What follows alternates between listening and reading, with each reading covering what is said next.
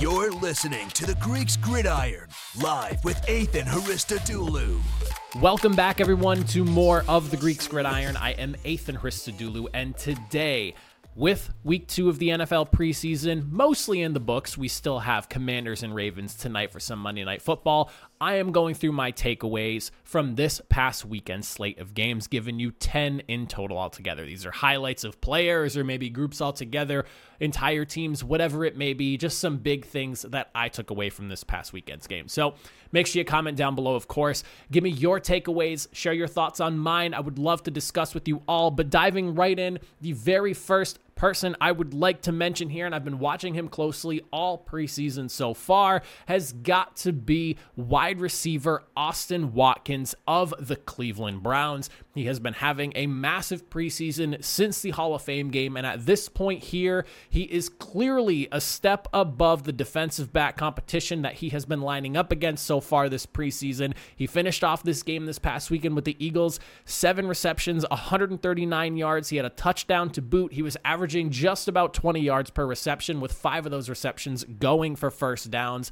He needs to be on an NFL roster, and honestly, the Cleveland Browns need to make sure they do not let this guy walk, because if he's not here, he's going somewhere else. I personally believe he could easily fill in the wide receiver 5 or 6 role for this team, maybe even scrape a little bit higher up on that depth chart. He has just been leaps and bounds better than anyone he's been lining up against, so you have to think in a relief role where he's maybe going against cornerback number 3 or 4 on an opposing team's depth chart, he could have himself some strong matchups and be able to eat this season. So at this point, if you're the Cleveland Browns, do not let this guy walk. You need to make sure he stays on your roster come the fall. But if not, I don't really have any doubts he's going to wind up being on some 53-man roster somewhere once all the cuts start happening.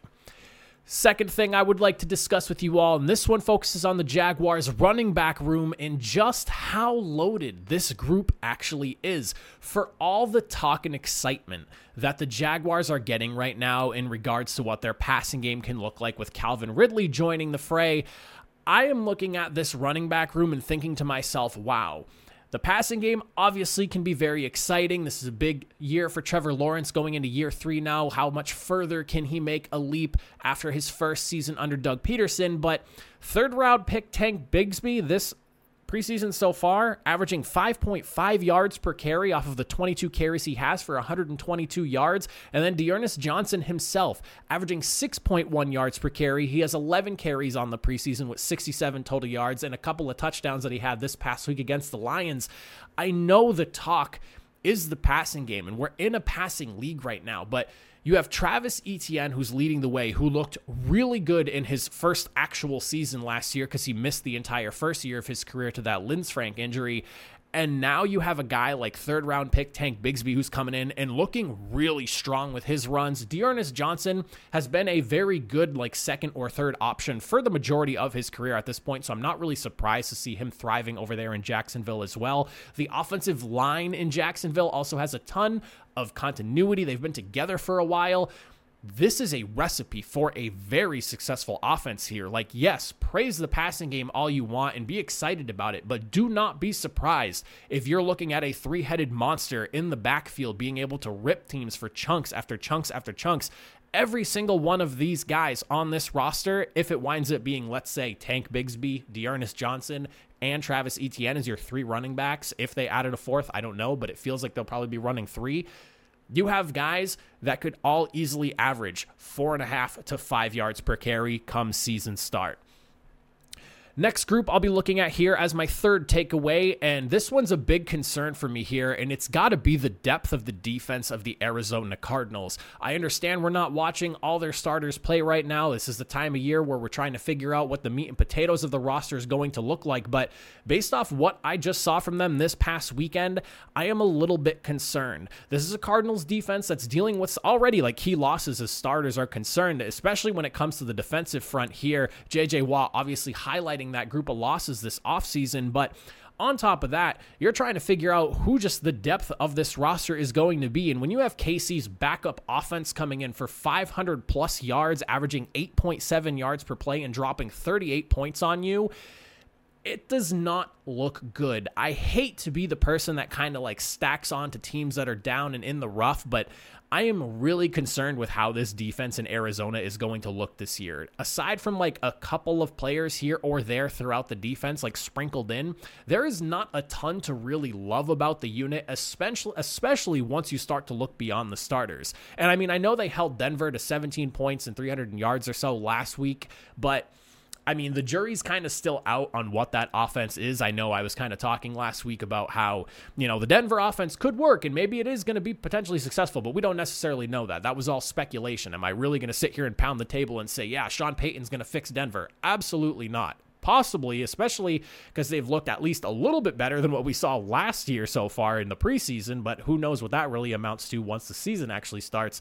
But, I mean, you basically had a tackle for loss and a pass defense as like any sort of significant sort of defensive statistics. And the entire game, it just felt like this Cardinals defense was just trying to survive for 4 quarters. And I'm a little bit concerned about what Arizona might be fielding this year. And especially when guys come in for relief, just how scary things might get for the defense going through, especially some of the tougher portions of their schedule.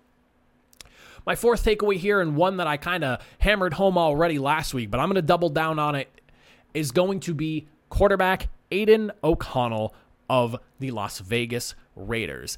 I truly believe that he has a legitimate shot to snatch away the backup quarterback role from Brian Hoyer here. His accuracy is great. He does have a throw here or there that maybe can be a little spotty, but for the most part, he is pinpoint with all of his throws here. He had a fantastic 40-yard strike to Trey Tucker right in the bucket between a safety and a corner. It was a beautiful play. If you did not watch the Raiders game, go back and check out Aiden O'Connell, because even in the plays where maybe things didn't necessarily look perfect from him, he still looks really good with his pocket presence, with where he's putting the football, who he's choosing to put the football to. It's just been very impressive. His decision-making, he had a nice 22-yard back shoulder throw to Trey Tucker, was a little bit out wide and was a really tough catch for Tucker to make. But, I mean, he just looked very comfortable, very much in control. He has pressure coming in his face, and he's still willing to take that shot and deliver a good strike. I am very, very high on this 4th-round rookie here, and I really, really think he has a chance at snatching up that backup quarterback spot for the Las Vegas Raiders. Don't be too surprised if Brian Hoyer's the one walking. I know he has tenure with, Josh McDaniels is what I'm trying to say here. I almost said like 3 different McDaniels before that. I know he has tenure within his offense, but Aiden O'Connell really feels like he might have something in him. Next person I'd like to talk about here, this is going to be my 5th takeaway of this past week. We're looking at defensive end of the New Orleans Saints. I believe it is Nico Lelos. I don't necessarily know the pronunciation of his name, but he may very well have locked up a 53-man roster spot here with the game he just had, going on for 3 sacks, 5 tackles altogether, 4 of them being for a loss, and even batted down a pass. One of those sacks being a big 4th down sack that completely destroyed a drive in the beginning of the 4th quarter. And then he had back-to-back sacks later on in the 4th quarter where he essentially should have shut down that drive for the Chargers as well had it not been for a killer 39-yard pass on 4th down to convert. But, I mean, overall, for a team that is looking right now at a very different defensive front, because you look at guys that they let go in this offseason, whether it's David Onyemata or Caden Ellis, Shai Tuttle, Marcus Davenport, there are a lot of people moving on from this roster and this D-line, and so you're going to have a vastly different looking group here, and you should be looking under every single rock possible to find some sort of, whether it's playmaker to start or even just a depth piece guy. And for someone like Lelos to come in and have a big game like this, I know that last week wasn't necessarily a big one for him, but to come in and do what he did this past weekend against the Chargers, have to be really excited for him. Not quite sure if he's going to make the roster, but if you ask me, a performance like that, you definitely have to get some strong consideration here. And he may have just locked himself up a spot with the Saints with that performance, and considering the situation they are in with their defensive line. Next person we're looking at here, and I'm excited for this one because I live in New England, and this is somebody that disappeared last year. Wide receiver Kendrick Bourne is back. Somebody who found himself in the doghouse of Matt Patricia last year, and quite honestly, I can't believe that was even something that was, like, I can't believe that that's something I'm saying right now. For Matt Patricia, a D coordinator, to have a doghouse, to put a talented wide receiver in who shined in the first season that he had with the New England Patriots, made absolutely no sense for me. And with so much conversation right now going on with rookies Demario Douglas and Kayshon Boutte, who just had that massive touchdown catch this past weekend, this is somebody that the Patriots really need to have a bounce back year and to carve out his role that he began working on in his first season with New England and basically just had taken away from him last season. He had 4 targets, so there's a clear directive to get him the football when Mac Jones is under center here. You saw the way the offense was kind of going to be geared, and with 4 targets and 3 receptions for 34 yards against the Packers, highlighted by a really nice 17-yard grab right before Mac Jones fumbled on a sack, I'm very excited to see what Kendrick Bourne can do here in year 3 in New England and with a new opportunity. Because if you look at the first season he had back in 2021, 70 catches, 800 yards, 5 touchdowns. Maybe not wide receiver 1 numbers, but very serviceable and effective numbers to say the least. So happy to see him getting his opportunity again. Somebody that I don't think should have had taken away from him last year. And I'm hoping for the best here in this 3rd season with New England. Now, looking at the team that they faced this weekend, I'm going to swap over to the Green Bay Packers here, and we're going to talk about Jordan Love.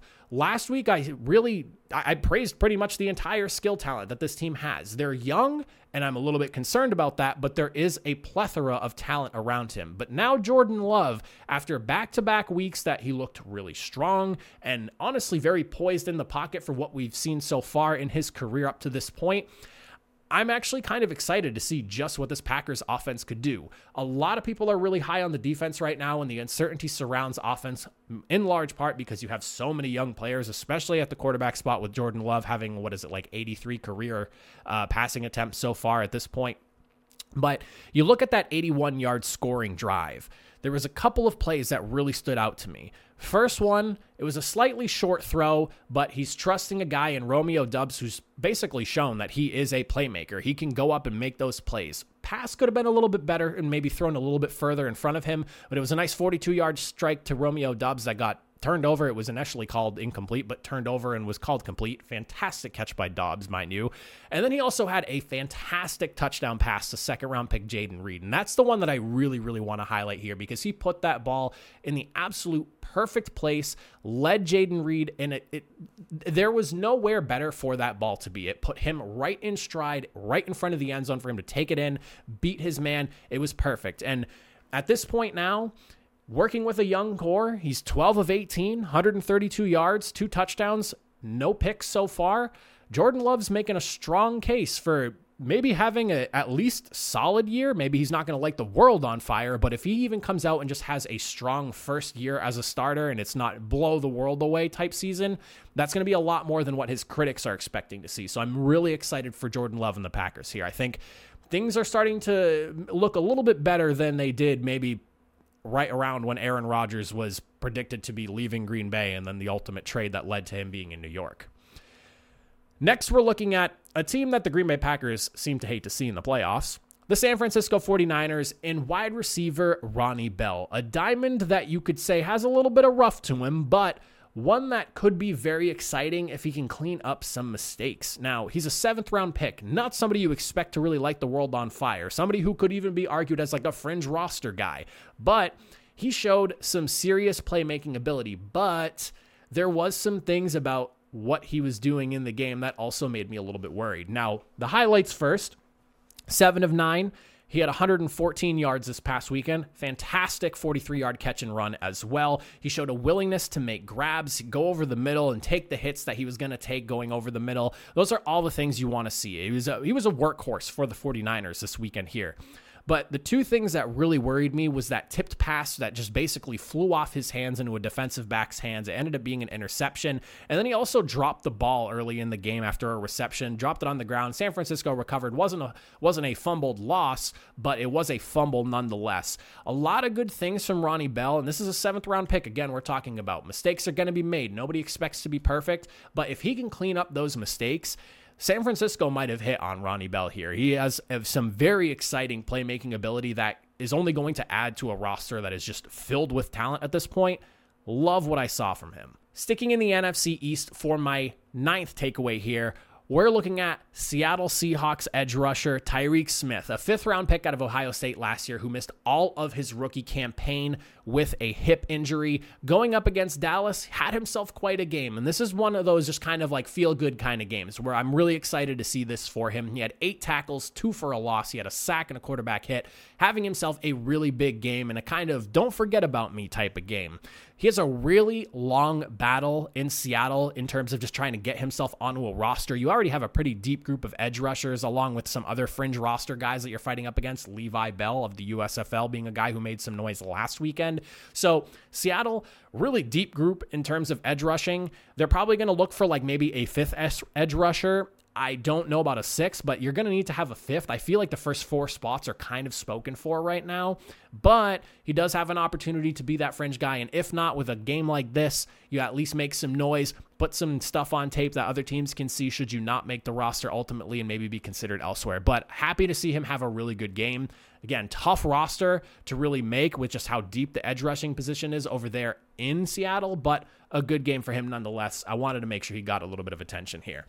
And then for my final takeaway here, and this is one that I think the New York Giants really need to have work out for them, and that's going to be wide receiver Jalen Hyatt, the 3rd-round pick out of Tennessee who brings some awesome speed to this offense here, and an offense that just really was afraid to go deep last season.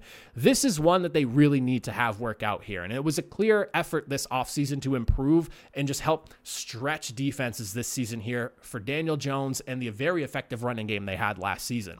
Hyatt was motioned inside and basically completely fooled the safety going back to the outside on just it was essentially like a go route that he just flew out to the corner of the end zone with. 33-yard touchdown grab. Safety, he created so much separation.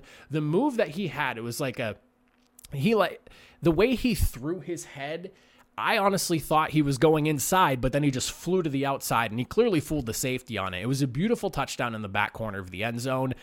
He brings a ton of speed, along with what the Giants did with bringing in wide receiver Paris Campbell from Indy. Clear directive to improve just their deep threat ability with their skill players here. If he can work out, and if Paris Campbell can stay healthy, that is an awful lot of speed for defenses to have to account for, and a group that I'm really excited to watch start to grow and flourish here. But Jalen Hyatt, definitely one of those guys who's one to watch this season. As he continues his rookie season, I would not be surprised to see him if he's looking at, 20, 30, 40 targets his first year with just how big his playmaking ability can be. And if he can catch on quick enough, don't be too surprised if he's making plays like this one here, because that was a phenomenal move to get himself open. And I mean, we're talking like 3, 4, 5 yards of separation between he and the safety when he ultimately made that catch. It was a beautiful play. If you did not see it, I highly recommend you go check it out. But those are some of my big takeaways from this past weekend slate of games. Make sure you comment down below your takeaways, your thoughts on my takeaways, any other big highlights and things that maybe I didn't discuss that you think need to be brought up. But that's it for me. I appreciate you if you made it to the end of the video. I will see you all next time. Have a good one.